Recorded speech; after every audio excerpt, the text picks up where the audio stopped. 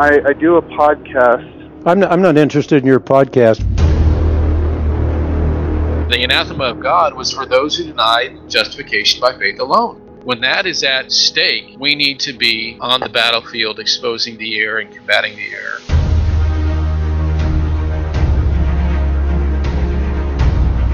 We are unashamedly Clarkian. And so the next few statements that I'm going to make, I'm probably going to step on all of the Van Tillian toes at the same time. And this is what we do at Semper Reformanda Radio. You know, we are polemical and polarizing Jesus style.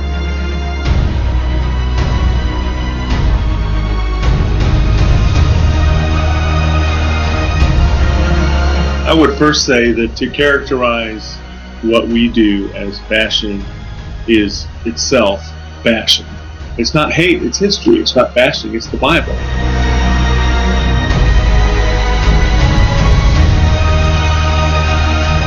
Jesus said, "Woe to you when men speak well of you, for their fathers used to treat the false prophets in the same way, as opposed to blessed are you when you have been persecuted for the sake of righteousness." It is on. We're taking the gloves off. It's time to battle. Okay, this is your host, Timothy F. Kaufman, and we're back with The Diving Board as we dive deep into history. The purpose of this podcast is to show that Roman Catholic apologists, and those who follow them, have remained in the shallow end of the history pool while claiming to be deep in history. And we are focusing on those Protestants who fall for those shallow arguments and convert to Roman Catholicism while thinking that they too are deep in history. We are continuing in this episode with a speech given by Father Ray Ryland, who converted from the Episcopalian Church to Roman Catholicism. The video we are analyzing is entitled Papal Authority and the Early Church, and it comes to us from a 2004 conference by the Coming Home Network, a ministry founded by former Protestants who have crossed over to Rome, believing that it is the true church.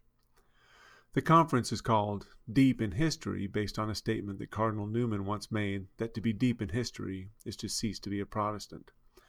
Newman's statement was the inspiration for the Deep in History conference sponsored by the Coming Home Network, and in our first two episodes we began to examine the claims of Father Ray Ryland in his journey from the Episcopal Church to the Roman Church. We have covered Ray Ryland's claims from a letter of Clement to the Corinthians in the 1st century, Bishop Victor's excommunication of the Eastern bishops in the 2nd century, and the alleged submission of Pope Dionysius of Alexandria to Bishop Dionysius of Rome on doctrinal matters, and Emperor Aurelian's alleged request for the Pope to intervene in the dispute between the Church of Antioch and the heretic Bishop Paul of Samosata in the 3rd century, and finally, Ryland's claim that the assembled bishops at Nicaea in the 4th century had convened to confirm the teachings of the Bishop of Rome, and that Sylvester of Rome had presided at the Council of Nicaea, and that Josias of Cordoba was his representative there. That's a mouthful, and we appreciate everybody paying attention to all the historical details. This week we will cover Ryland's arguments regarding the trial of Athanasius, and his claim that Athanasius could not be returned to his episcopal seat in Alexandria until the Bishop of Rome had ruled on the matter. As we have been emphasizing, Ryland's arguments require that his listeners stay in the shallow end of the history pool, but we are on the diving board, ready to jump in. So let's dive in and go to Ryland's next piece of evidence, the unlawful deposition of Athanasius, Bishop of Alexandria, and the ensuing trial in Rome. Here again is Ray Ryland arguing for papal authority because Pope Julius of Rome is alleged to have rescued Athanasius from the charges of heresy. Or again, in the 4th century, Pope Julius. Pope Julius is the one who really rescued Athanasius. In my readings of church history as a Protestant, I always was told about how Athanasius had saved the church from Arianism, and he was a devout and strong advocate of the true faith. But without the support of the Pope, he would have gone down and had to stay down. 2 councils in the East, 2 heretical councils, condemned Athanasius and evicted him from his see as Patriarch of Alexandria. When he appealed to the Pope, Pope Julius I condemned both councils and reinstalled Athanasius in his see. And he demanded to know why he had not been consulted beforehand, and reminded them of the church's rule. And this is what he said: Are you ignorant of that this is customary for word to be written to us first, and then for a just sentence to be passed from this place? If then any suspicion rested upon the bishop there, notice thereof ought to have been sent to the church of this place, that is Rome. This, that is the councils acting on their way, is another form of procedure, a novel practice. What we have received from the blessed Apostle Peter, that I signify to you. Okay, this one is a little complex, but it is not hard to dissect. I want to provide the key statement from Bishop Julius so that it is fixed in the mind of the listener. Are you ignorant that the custom has been for a word to be written first to us, and then for a just decision to be passed from this place? This whole episode is about that one sentence and what it means. The events Ryland just described and the statement from Bishop Julius are from around 340 A.D., and they are related to the tumultuous life of Athanasius of Alexandria and the Arians in Antioch who brought charges against him all the way back in 335 A.D. The letter cited by Ryland was from Julius of Rome to the church at Antioch, and is recorded for us in Athanasius' work, Apology Against the Arians, Part 1, Chapter 2. And what Julius is talking about is not papal or Roman primacy, but rather the Eusebians' violation of the appeals process. What he is discussing is Constantine's sweeping judicial reforms dating all the way back to the beginning of his reign in 306 A.D. The first clue that Julius was not talking about Roman primacy is that he refers repeatedly to the fact that Athanasius' accusers, the Eusebians, had in fact already written to him first, and had since written to him multiple times, and they had been exchanging letters the whole time. I want to ask the listener to pause briefly and let that sink in.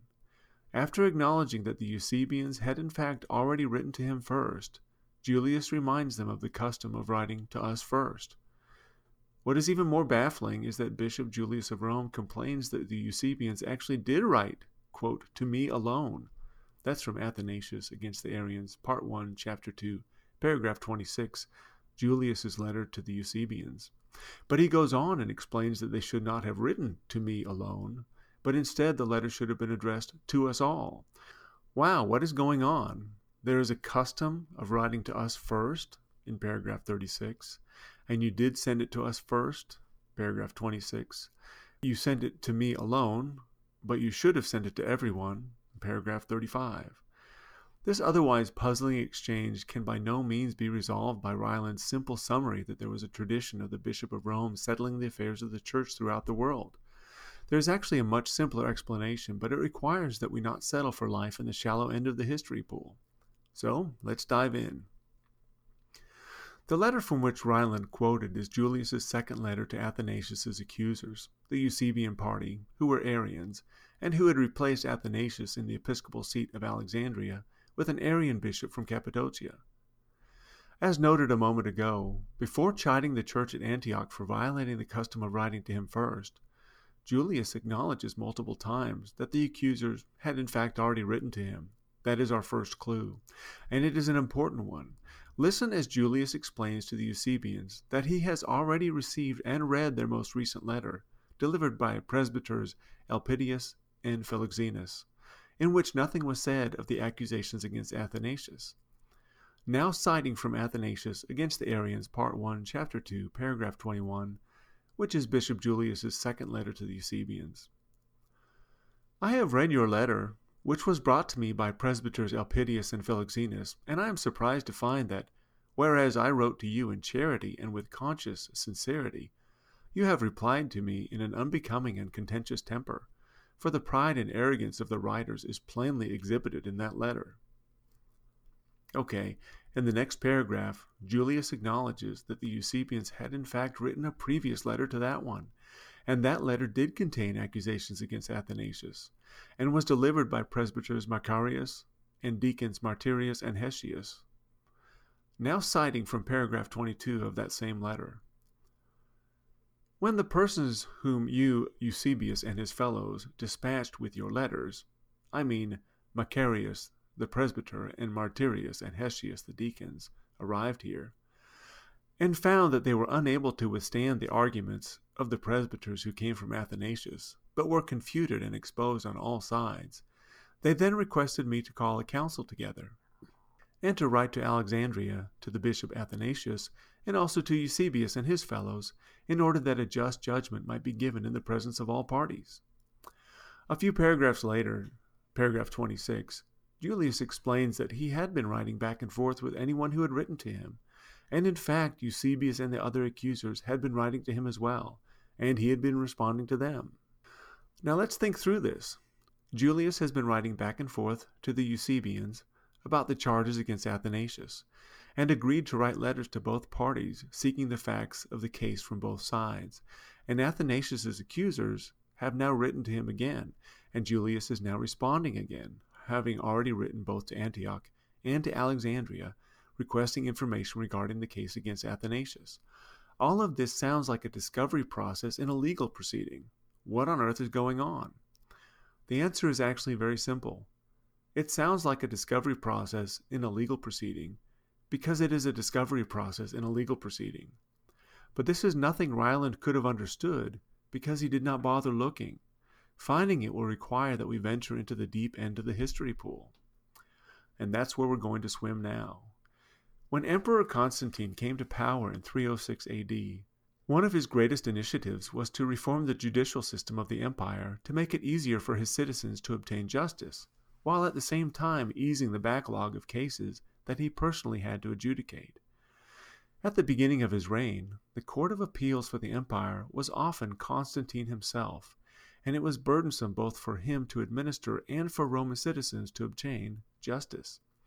To solve the problem, Constantine deputized the governors of the provinces and authorized them to hear cases, and at the same time set up an appeals process that allowed litigants to appeal to a higher court in an orderly process, and ultimately to the imperial court of the emperor as the highest appellate court of all. The judge in each case was required to obtain written testimonies of both parties to a dispute, document everything in writing, including his own opinion on the matter, and then forward that decision to a higher court or to the imperial court for a final ruling. That piece of information comes to us from the Edicts of Constantine, as recorded in a fascinating book by John Noel Dillon from 2012, and it is entitled The Justice of Constantine, Law, Communication, and Control. In it, Dillon describes the appellate process in great detail. We encourage our listeners to study this fascinating period in history, and a great place to start is with Dillon's book. For now, I will cite from pages 215 to 218 of his work. Constantine had created a new system of appeal to the imperial court, conducted entirely through official correspondence, in which the appeal consists of a dossier in the form of a consultation in which all the pertinent documents are brought by official couriers to the imperial court. That's John Dillon, The Justice of Constantine, Law, Communication, and Control, Ann Arbor, University of Michigan Press, 2012, pages 215 to 18. There were several other rulings by Constantine on this new appeals process, and we will introduce our listeners to them, but two of the most important are the rules that the appellate judge is not allowed to consult with the emperor about questions of law and justice during a case, because that would defeat the entire purpose of the judicial reform. At the same time, the litigant was not allowed to appeal his case to the emperor while a lower court was still deciding the case, because that too would defeat the entire purpose of the judicial reform, and would keep the emperor's court constantly occupied with the legal proceedings of the lower courts. I am now citing from the Theodosian Code as compiled by Clyde Farr in his 2001 translation of the Theodosian Code and novels and the Sermondian Constitutions, which contain the many correspondences between the Caesars and the appellate judges. Those letters reflect the expressions of Constantine's legal theory as the new appellate system was being developed. Regarding the prohibition against the judge consulting with the emperor, I will now cite from the Theodosian Code, Book 11, Title 29, Chapter 1. In view of the fact that there remains to litigants the legitimate choice of an appeal from decision, you must consult our Majesty only concerning a few matters which cannot be decided by judicial sentence, in order that you may not interrupt our imperial occupations. That's Constantine from 313 AD. That was the rule, saying that the judge is not to ask the emperor's opinion on a case under consideration, because that just puts the burden of judicial analysis back on the emperor. And besides, the litigants always have the avenue of appeal if they do not believe the judge has decided correctly. The next citation is from Book 11, Title 30, Chapter 6, prohibiting the litigants from doing the same thing. To supplicate the emperor during the pendency of a suit is not permitted, except perhaps in the case of a litigant to whom a copy of the report is denied, or when the transmission of all the documents of the case has been suppressed. That's from Clyde Farr, page 323. The ruling was from Constantine in 326 AD, saying that a litigant is not allowed to appeal to the emperor while a lower judge is still hearing the case, unless, of course, the judge refused to provide a written report of his decision.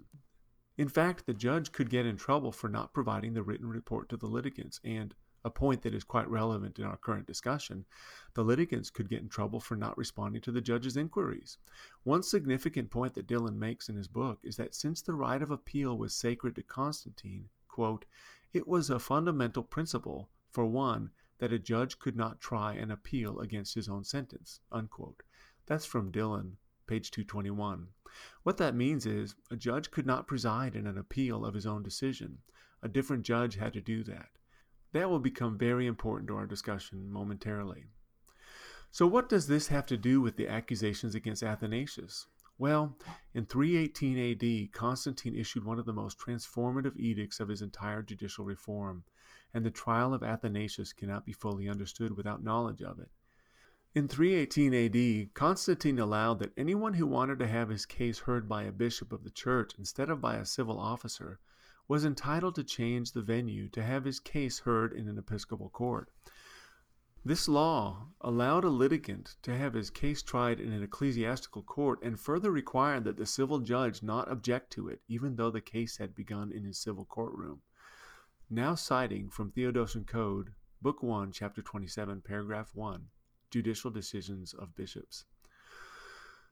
Pursuant to his own authority, a judge must observe that if an action should be brought before an episcopal court, he shall maintain silence, and if any person should desire him to transfer his case to the jurisdiction of the Christian law, and to observe that kind of court, he shall be heard, even though the action has been instituted before the judge, and whatever may be adjudged by them shall be held as sacred.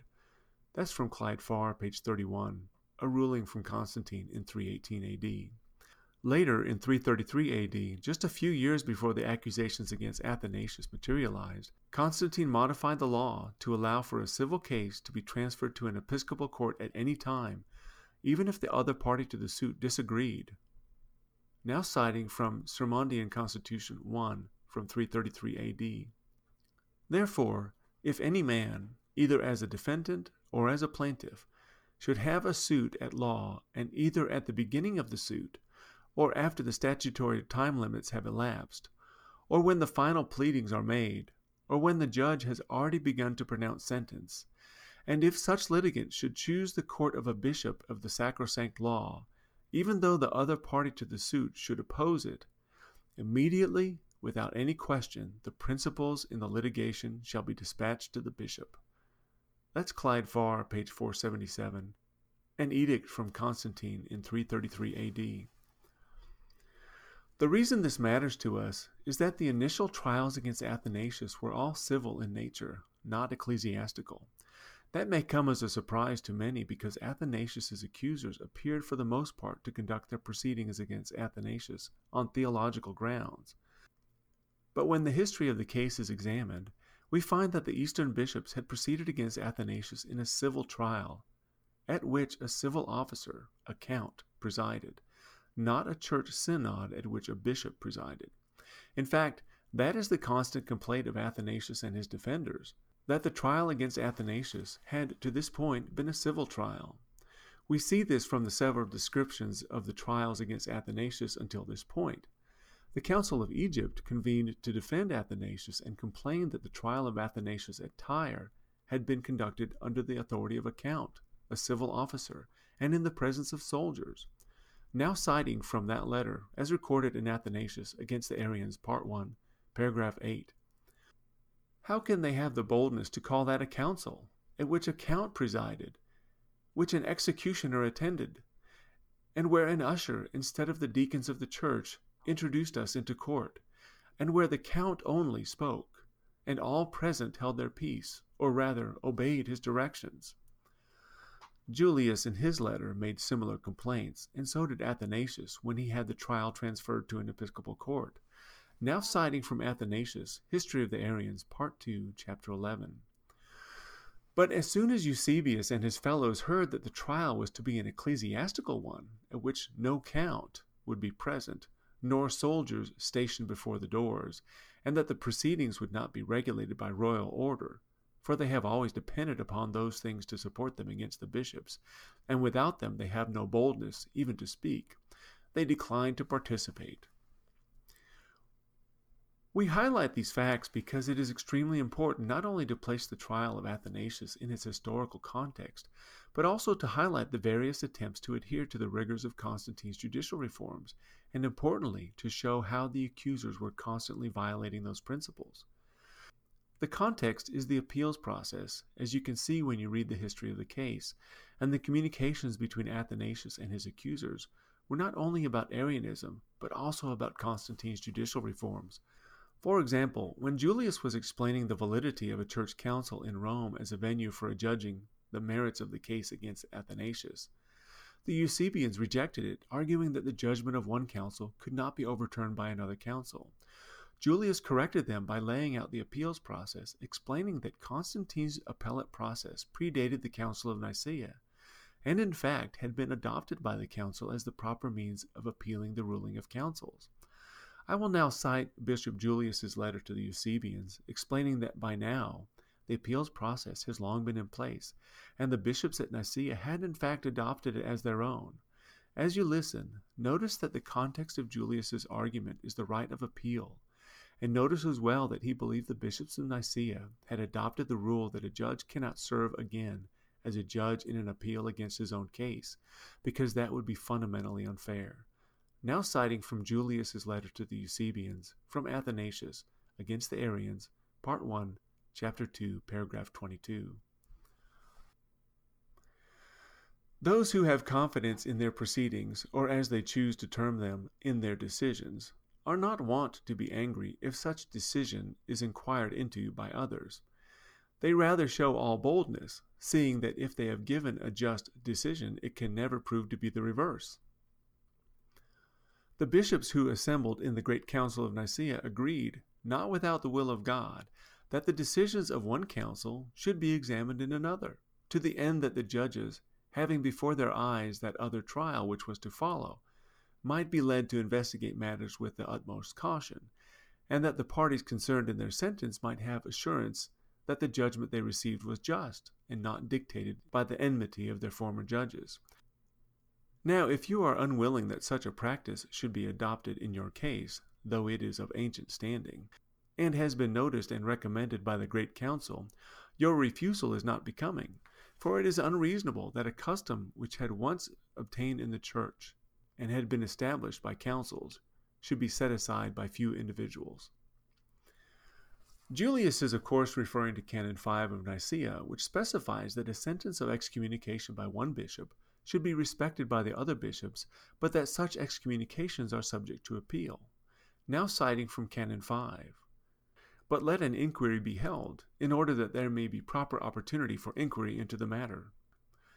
And importantly, Julius says that the appellate process had been adopted by the Church prior to Nicaea, and then codified into canon law when the council was convened. As the council concluded, the decisions of councils and synods are weighty matters, but they are subject to appeal, and importantly, the accused is entitled to have his case heard by another set of judges. Nicaea had simply adopted a part of Constantine's appeals process, codified it as a canon of the Church, and Julius is insisting that the Eusebians must participate in that appeals process.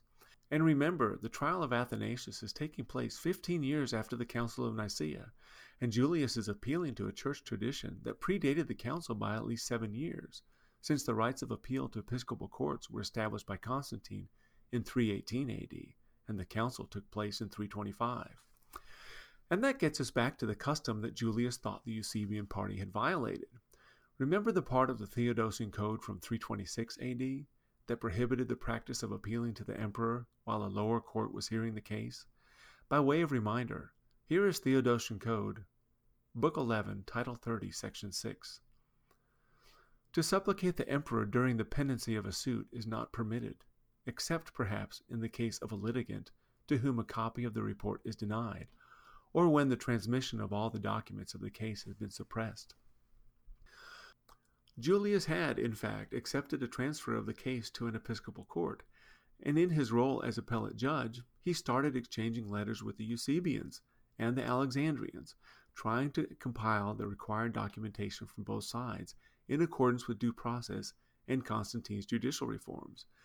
But then the Eusebians started stonewalling and refused to participate in Julius's adjudication of the case.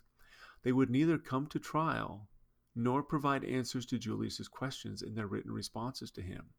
This is why Julius complained that after writing to them, their response contained nothing related to the matter of the church at Alexandria, which was the whole point of the inquiry. But there was something more.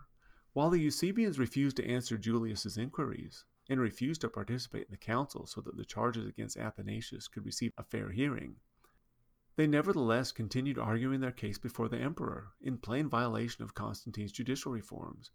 They simply were not supposed to argue their case before the emperor when it was still being adjudicated in a lower court. That was against the rules unless the appellate judge was not cooperating. But Julius had been cooperating and in fact had been going out of his way to accommodate them, and they had no cause to circumvent the lower court while the trial was still in process. This is precisely why Athanasius complained that his accusers proceeded to argue their case in front of the emperor even while the case was still being heard in Rome. Now reading from Athanasius, History of the Arians, Part 2, Chapter 9. Julius, Bishop of Rome, wrote to say that a council ought to be held wherever we should desire, in order that they might exhibit the charges which they had to make, and might also freely defend themselves concerning those things of which they too were accused. Whereupon these men, whose conduct is suspicious in all that they do, when they see they are not likely to get the better in an ecclesiastical trial, betake themselves to Emperor Constantius alone. Athanasius had legitimately changed the venue to an episcopal court, and the Eusebians were required by law to cooperate, and further, they were prohibited by law from appealing the case to the emperor while that lower court was still hearing the case. What they were doing was judicially out of order, and that brings us back to the substance of Julius's complaint. Keep in mind what it was that has frustrated Julius in his role as an appellate judge. The Eusebians did not answer his questions regarding their charges against Athanasius of Alexandria, and they continued pressing the matter to the emperor's court, when they were supposed to be cooperating with the process and letting the wheels of justice turn according to Constantine's reforms. In that light, Julius's next statement makes perfect sense, because the Eusebians had continued arguing the case before the emperor. Now reading again from Julius's letter, as cited from Ryland. And why was nothing said to us concerning the church of the Alexandrians in particular? Are you ignorant that the custom has been for word to be written first to us, and then for a just decision to be passed from this place? If then any such suspicion rested upon the bishop there, notice thereof ought to have been sent to the church of this place, whereas, after neglecting to inform us, and proceeding on their own authority as they pleased, they now desire to obtain our concurrence in their decisions, though we never condemned him. It is easy enough to understand what had happened. Athanasius changed the venue to an episcopal court. Julius started compiling evidence. The Eusebians boycotted the proceedings in Rome, and continued to bring charges against Athanasius directly to the emperor in violation of Constantine's reforms, and expected the episcopal court to defer to their civil proceedings. The custom the Eusebians were violating was not a custom of having the Bishop of Rome settle all church disputes, but rather the custom of the lower court collecting the evidence and drafting an opinion before sending the compiled documents to the emperor, and they were required to honor that process and not circumvent it. This is an extremely important point, so I will restate it. The custom the Eusebians were violating was not a custom of having the Bishop of Rome settle all church disputes, but rather the custom of the lower court collecting the evidence and drafting an opinion before sending the compiled documents to the emperor, and they were required to honor that process and not circumvent it by continuing to argue their case before the emperor. The Eusebians had not violated Roman primacy. They had violated due process and Constantine's judicial reforms that had by then been adopted by the church since long before Nicaea. But what happened next is even more interesting. Remember that Ryland argued that Bishop Athanasius had not been restored to his seat until the Bishop of Rome exonerated him. Again, here is Ryland. When he appealed to the Pope, Pope Julius I condemned both councils and reinstalled Athanasius in his see. Well, that is either flatly deceptive or it is a case of gross ignorance. But either way, it is simply false. The emperors received the written report from the council in Rome exonerating Athanasius, but without the participation of his accusers, and at the same time received the reports from his accusers, but without the participation of his defenders. To hear Ryland tell it, as soon as the emperor received Bishop Julius's report, he immediately exonerated Athanasius, dismissed the case, and restored Athanasius to his episcopal seat in Alexandria. Well, that is a grotesque revision of history. The emperor did not, I repeat, he did not defer to the opinion of Julius, but instead called yet another episcopal trial to have the matter settled once and for all. Now reading from Athanasius, History of the Arians, Part 3, Chapter 15. While these things were taking place, a report of the council held at Rome, and of the proceedings against the churches in Alexandria, and through all the East, came to the hearing of Emperor Constans. He writes to his brother Constantius, and immediately they determine that a council shall be called, and matters be brought to a settlement, so that those who have been injured may be released from further suffering, and the injurious be no longer able to perpetrate such outrages. Accordingly, there assembled at the city of Sardica, both from the east and west, to the number of 170 bishops, more or less.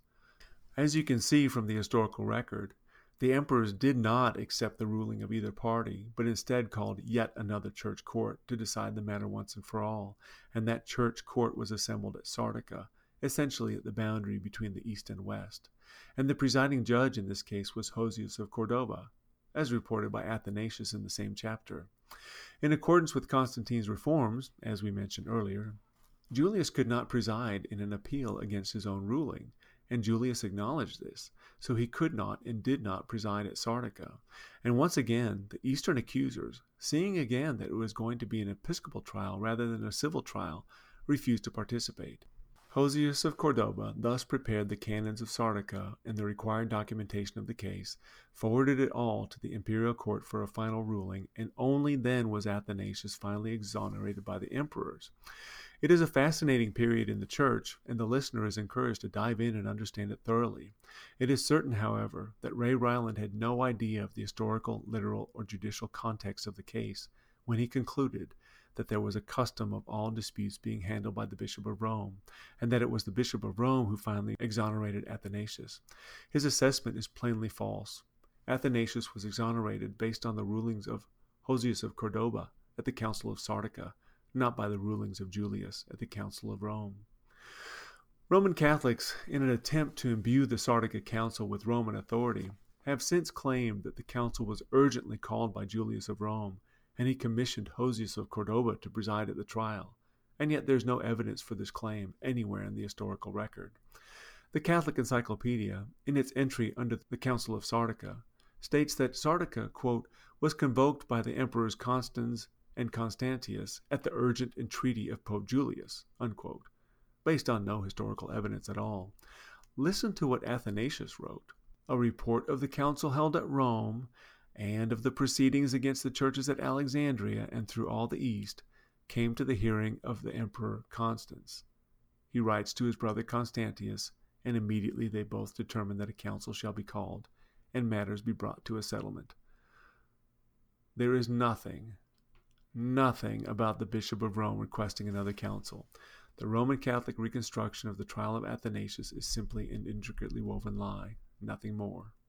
Bishop Julius had served as an appellate judge in accordance with Constantine's judicial reforms, and in accordance with those reforms, forwarded his findings to the emperor. The emperor found them wanting because there was nothing in it from the opposing party, and simply decided that this was insufficient for making a final ruling and called yet another council.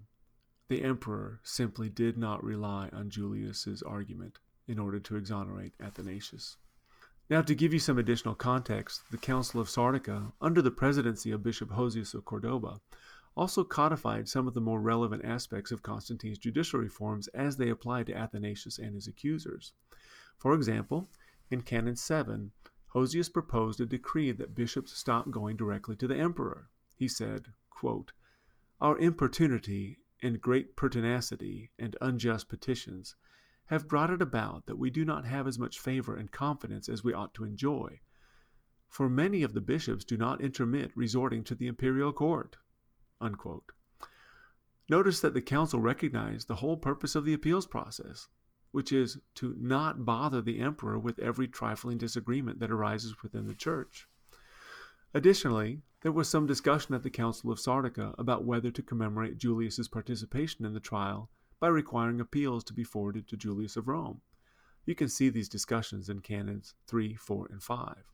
But Canon 5 clarifies that an appellant may request that the Bishop of Rome intervene, but does not require it. Canon 9 then clarifies that any bishop of any province can send his petitions to the emperor as long as he sends it first to the bishop of the metropolis of his province, and the bishop of the metropolis can evaluate it and forward it to the emperor.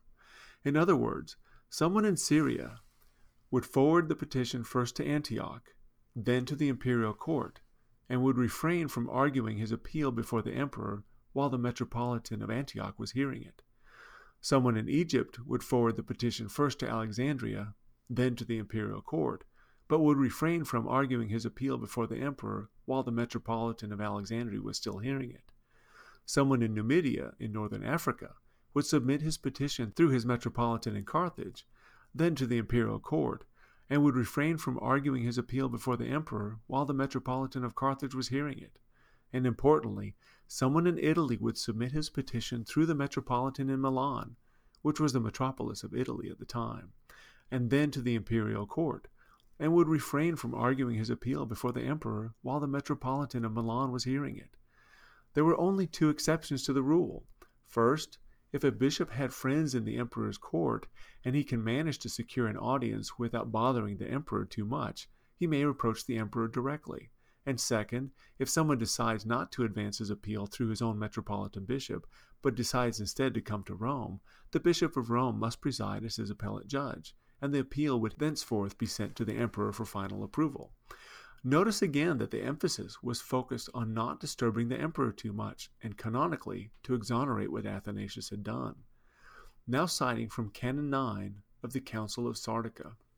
Bishop Hosius said, "This also, I think, follows, that if in any province whatever bishops send petitions to one of their brothers and fellow bishops, he that is in the largest city, that is, the metropolis, should himself send his deacon and the petitions, providing him also with letters commendatory, writing also, of course, in succession to our brethren and fellow bishops, if any of them should be staying at that time in the places or cities in which the most pious emperor is administering public affairs.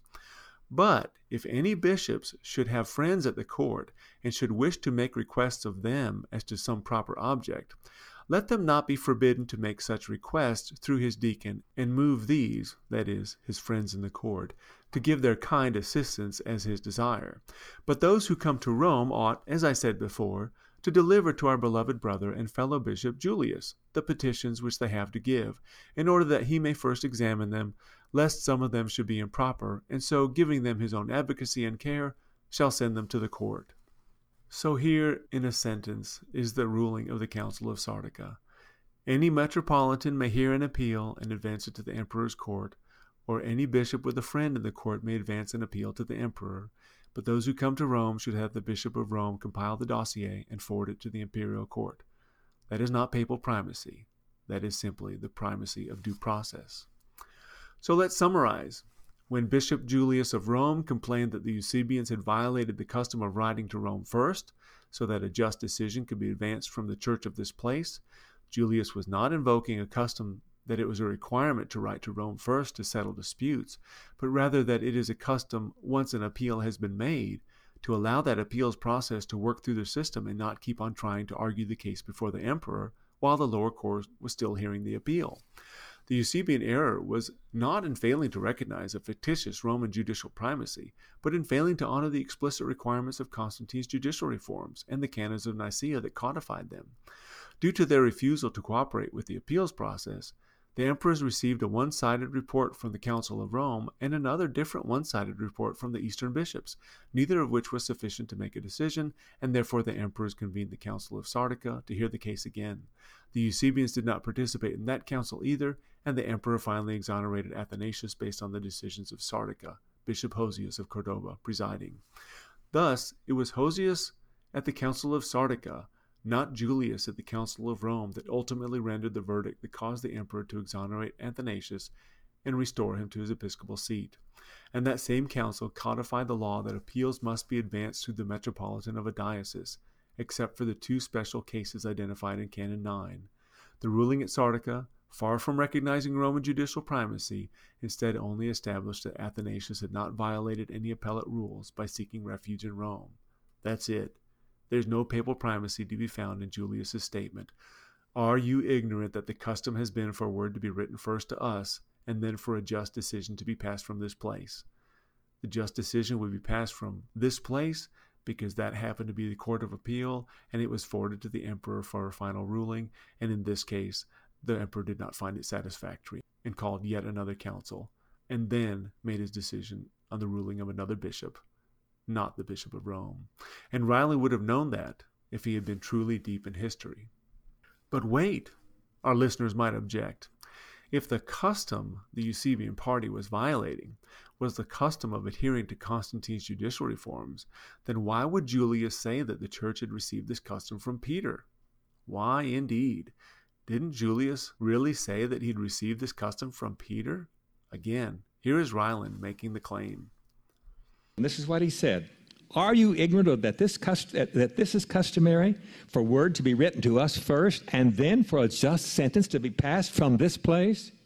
If then any suspicion rested upon the bishop there, notice thereof ought to have been sent to the church of this place, that is Rome.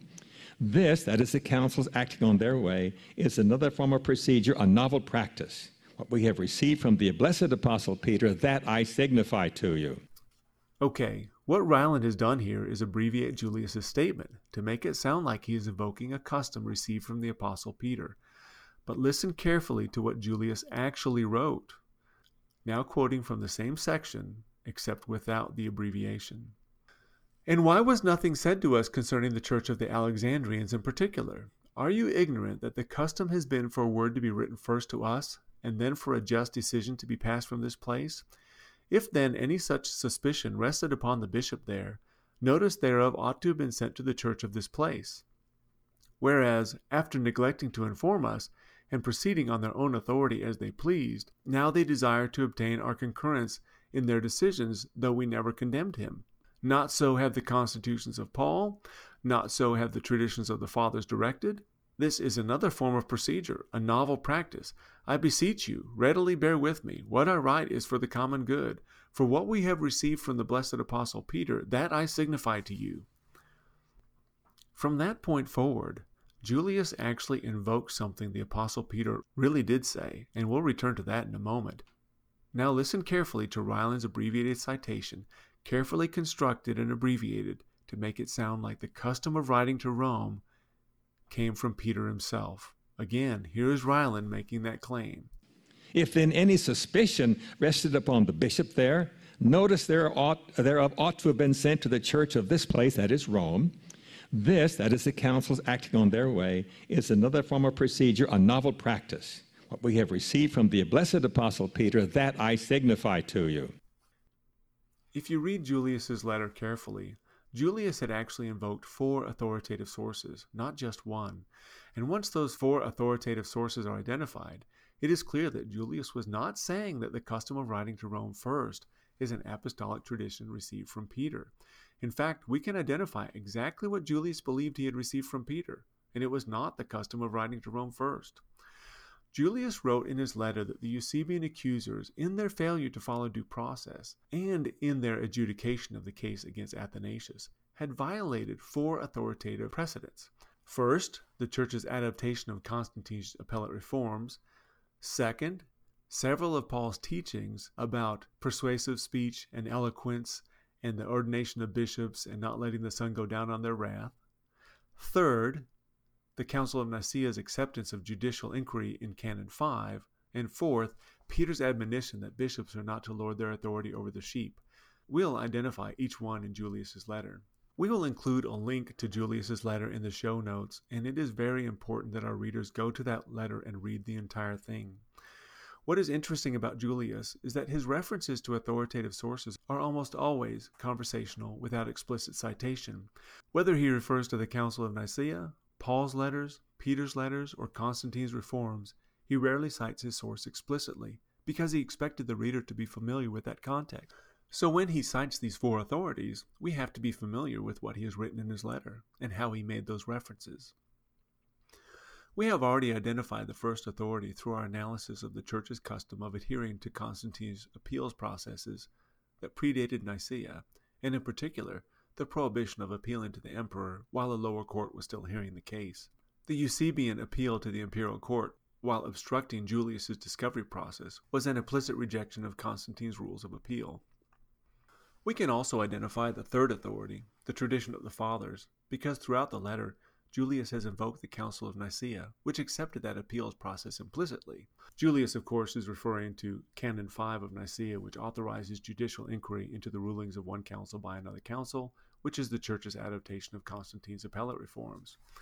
That is what Julius meant when he said that the Eusebians were being novel in their claim that their excommunication of Athanasius was not subject to review, and that they had acted lawfully when the bishops of Antioch appointed a new bishop in Alexandria, which was not under their provincial authority. The behavior of the Eusebians was an implicit rejection of Nicaea, and Julius saw that as a rejection of, quote, the tradition of the Fathers, unquote. But what of the second and fourth authorities that Julius cites, that is, the constitutions of Paul, and that which, quote, we have received from the blessed Apostle Peter, unquote? Well, Julius has been citing the Apostle Paul throughout the letter, but again, as noted, he does this conversationally without citation, but it is clear that he is citing Scripture. For example, notice in paragraph 21 of the letter, Julius invokes 1 Corinthians 2:1 and 2 Corinthians 11:6 and Ephesians 4:26 when he rebukes the Eusebians, but does not actually cite the epistles themselves. Now reading from paragraph 21 of Julius's letter. Now, if the author of it wrote with an ambition of exhibiting his power of language, such a practice surely is more suitable for other subjects. In ecclesiastical matters, it is not a display of eloquence that is needed, but the observance of apostolic canons. But if such a letter was written because certain persons have been aggrieved on account of their meanness of spirit toward one another, it were better not to entertain any such feelings of offense at all, at least not to let the sun go down upon their vexation. The apostolic canons to which he refers are 1 Corinthians 2:1, which says, when I came to you, I came not with excellency of speech or of wisdom, and 2 Corinthians 11:6, which said, but though I be rude in speech, yet not in knowledge, and Ephesians 4:26, be ye angry and sin not, let not the sun go down upon your wrath. In Julius's mind, the Eusebian response had violated those apostolic canons. And again in paragraph 30, Julius invokes the canons of Nicaea and the Apostle Paul to condemn the behavior of the Eusebians, now citing again from Julius's letter.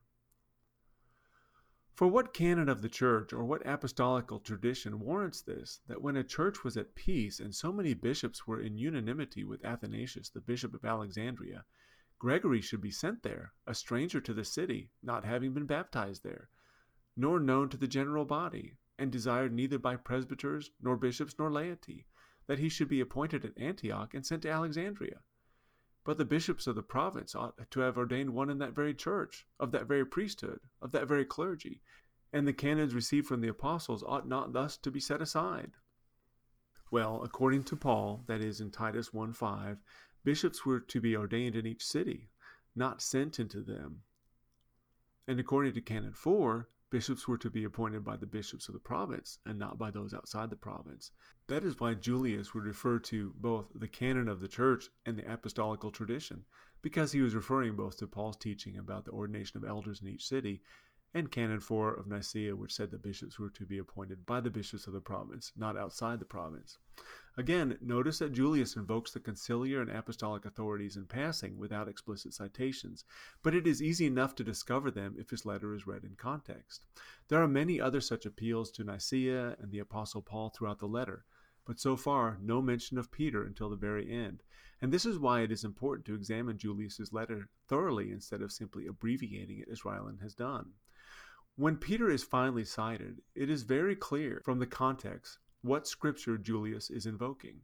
Let us now return to paragraph 35 of Julius's letter, picking up with the invocation of the Apostle Peter, and we ask the listener to attend to the clear invocation of 1 Peter 5 verses 1 to 3, which commands that the bishops not lord their authority over the sheep. Now citing paragraph 35, picking up where Ryland left off. I beseech you readily bear with me.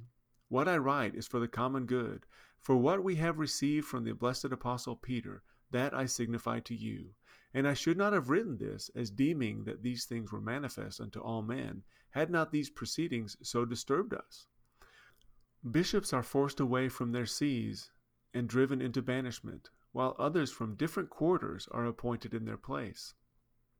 Others are treacherously assailed, so that the people have to grieve for those who are forcibly taken from them, while, as to those who are sent in their place, they are obliged to give up seeking the man whom they desire, and to receive those they do not.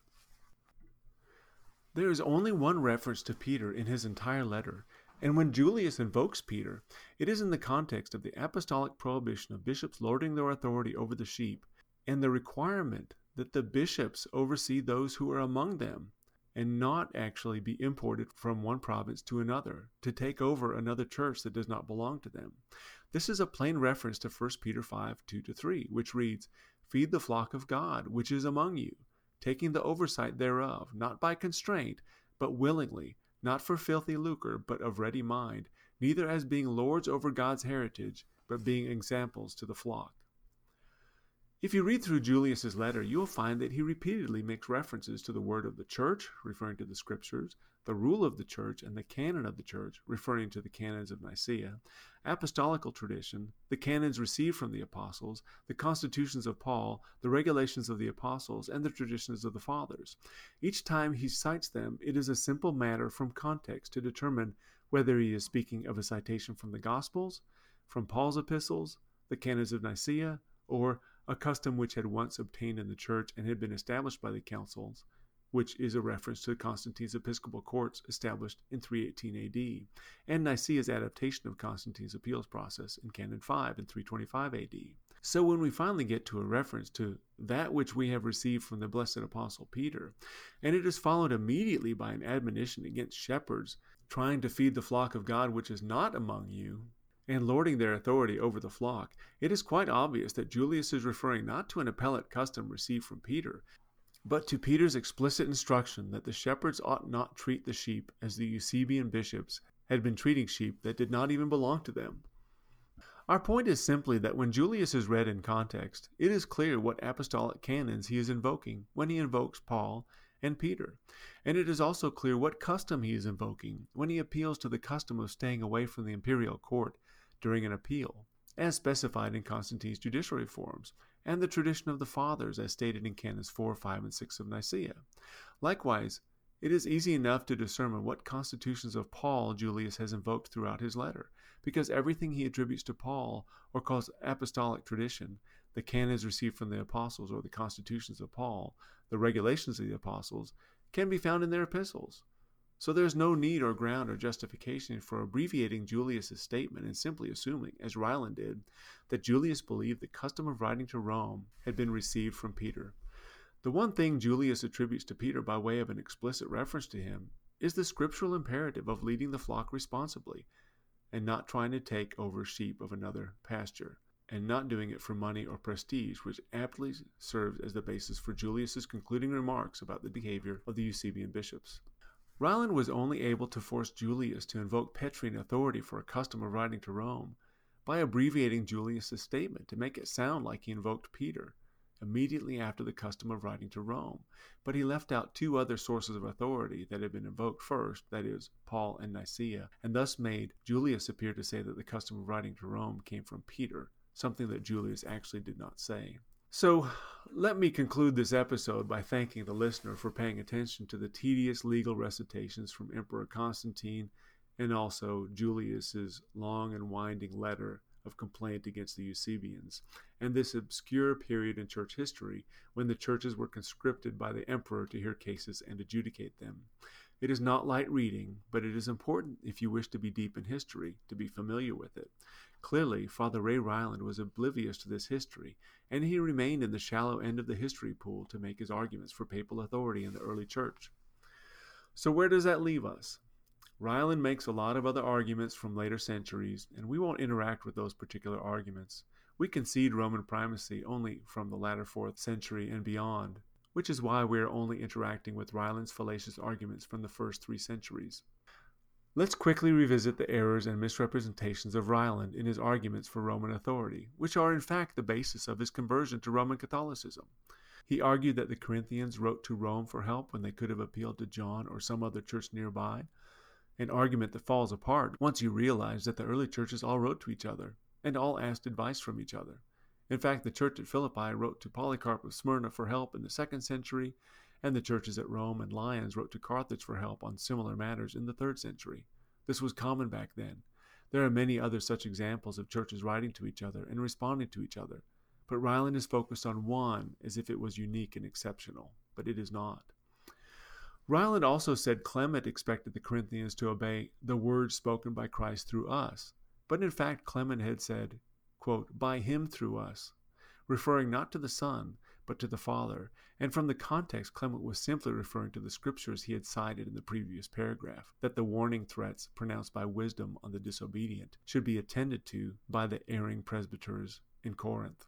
And Ryland also said Clement claimed his letter was written through the Holy Spirit, but we showed from his letter that Clement believed the Scriptures are the true utterances of the Holy Spirit, and Clement did not say, and never would have said, that his own letter was Scripture. From there, Ryland went on to Victor, Bishop of Rome, claiming that nobody denied that Victor had the right to establish the date of Easter and to excommunicate the Eastern bishops. And yet we showed that the Asian bishops regarded their own position as apostolic and regarded Victor's threats as the words of a mere man. Meanwhile, the Western bishops sternly rebuked Victor for his presumption. Ryland also claimed that Dionysius of Alexandria deferred to Dionysius of Rome on doctrinal matters because he was the Bishop of Rome. But we showed that Dionysius of Alexandria had been writing on doctrinal matters to Dionysius of Rome in terms of utmost admiration and respect, while Dionysius of Rome was still but a presbyter, and did not hesitate to criticize other bishops of Rome directly on their position on baptism, showing that Dionysius of Alexandria was no proof of papal authority at all. Next, Ryland claimed that the church at Antioch was unable to get rid of Paul of Samosata until the Bishop of Rome got involved, and then he was, quote, out of there, unquote. But what we showed from the historical data was that Paul had already been kicked out of the church by the congregation of Antioch, and a new bishop had in fact been elected. And then Paul of Samosata was evicted from the church building, according to Eusebius, by the worldly power, that is to say, by the emperor, not by the ecclesiastical power, and in fact the bishops of Italy and Rome were not even involved in the decision. Ray Ryland also argued that Bishop Sylvester of Rome presided at the Council of Nicaea through his legate, Hosius of Cordoba, for which there is not a hint in the historical record except by way of a legend that emerged in the latter part of the 5th century, by which time the early centuries were being reinterpreted through the lens of Roman primacy. In the contemporary data, there is no evidence to be found, and church historian Eusebius simply said that Constantine had convened the council and that the Bishop of Rome was absent and represented by his presbyters. And as we noted, Hosius was a bishop, not a presbyter. Finally, Ryland claimed that Athanasius was not exonerated until the Bishop of Rome got involved, but we showed from history that it was upon the ruling of Hosius of Cordoba at the Council of Sardica, not upon the ruling of Julius of Rome, that Athanasius was finally exonerated. Ryland also claimed that it was an apostolic tradition from Peter for all churches to write to Rome to have disputes resolved, but upon inspection, Julius was only referring to the appellate reforms of Constantine that required disputes to be handled in an episcopal court before the case could be argued before the emperor. What Julius actually claimed to have from Peter comes to us from the scriptures. namely that the bishops ought to tend to their own sheep and not lord their authority over the flock. In other words, all the arguments from Father Ray Ryland on papal authority in the early church are ignorant misrepresentations and even fraudulent. There was no papal Roman authority in the early church, and as we mentioned at the beginning of the first episode, it was not until the latter part of the 4th century that the idea of a centrally located religion based in Rome became a part of the common vernacular. Lacking evidence for a Roman Catholic Church any earlier than that, Roman Catholic apologists pretty much invent the continuity that would have been necessary to prove apostolicity, and that is exactly what Father Ray Ryland did in his speech in 2004 at the Deep in History conference. In reality, Ryland had never even ventured out of the inflatable kiddie pool. His ignorance of history and his ambitious imagination is all that he demonstrated in his talk. We will conclude this 3rd episode of the Diving Board on a somber note.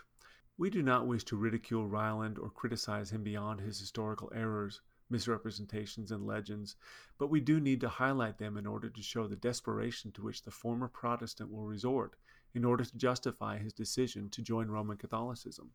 Ray Ryland died March 20th, 2014, and we cannot help but to extend our condolences to his family and friends, but we also cannot withhold a final remark on his lamentable spiritual condition at his passing. Ray Ryland believed he had plumbed the depths of history to discover the true religion Christ founded upon the rock. The fact is, Ryland's assessment of history was hopelessly shallow and revisionist, and he either fell for the shallow arguments of others or willingly participated in the creative revisions of history so that he could overlook the lie of the origins of Roman Catholicism and create a fiction of his own imagination to justify the ancient origins of the novel religion we call Roman Catholicism. We call his error the presumption of apostolic continuity, and it is the centerpiece of the Roman argument, but it is a lie. And Ryland rejected the truth of Christ and exchanged it for a hopelessly flawed, fabricated, fictitious account of history, and went to his grave believing it. But he is not alone in his error, and he perished apart from Christ.